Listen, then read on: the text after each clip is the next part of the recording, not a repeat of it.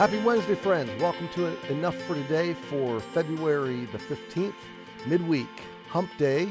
I hope that you're having a good day. Thanks for joining me. We're going to end on Psalm 71, verse 24 today. The last verse of the psalm says, "My tongue shall also shall talk of thy righteousness all the day long.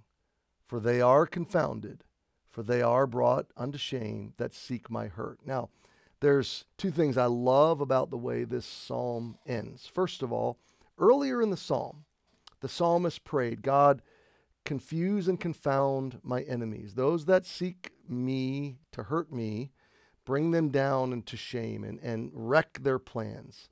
God, intervene." Okay?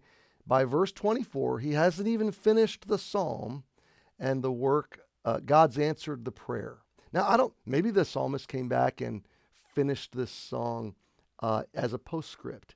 Maybe he added this after the battle was over. But I just love the fact that it shows us the full journey from the experience of the enemies and the prayer, "Lord, deliver me and confound and confuse my enemies," to the end of the psalm where God's delivered me, they're confounded, and things have resolved. I just love the resolution, okay?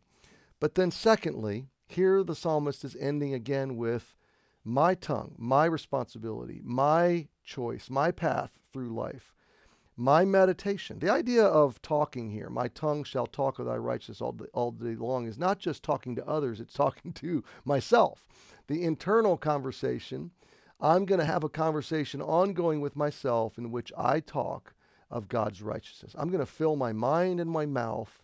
I'm going to fill my heart and my life with God's character, with the quality of God's reality and God's truth. And I'm just going to let that be my meditation. I'm going to muse on these things. I'm going to think on these things. I'm going to let them come out of me. Let me say it this way.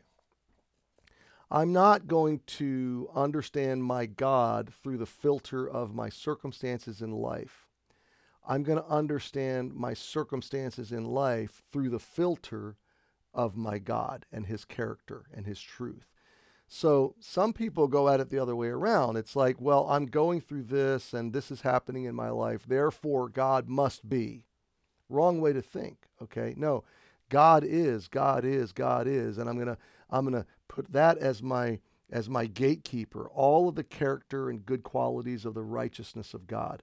That becomes my filter, my framework, my worldview through which I look. And then I interpret everything that happens to me and around me through that lens. And we get that lens from the biblical narrative, from God's redemptive historical narrative, from his word. The more we understand who God is and what God is doing from the biblical narrative, the more we form a frame, a window through which we look at the world and all the circumstances we experience. And that's essentially what the psalmist is saying. He's saying, I am going to let the truth of God, the righteousness of God, the realities of God's character and nature and his work to form my perspective.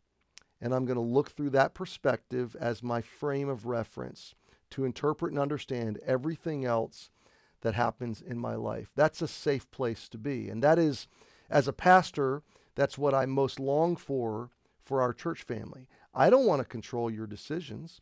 I don't want to manipulate or wrongfully motivate your decisions. I want to give you a biblical framework through which to view all of your life, all of your relationships, all of your world, all of your circumstances. Because if you have that frame, if you have the right biblical worldview, then no matter what comes at you and no matter what decisions you're making, you'll be filtering it through the wisdom, the character, the heart of God and the presence of Jesus, his spirit within you. So my tongue shall also talk of thy righteous all the day long, for they are confounded, for they are brought unto shame that seek my hurt.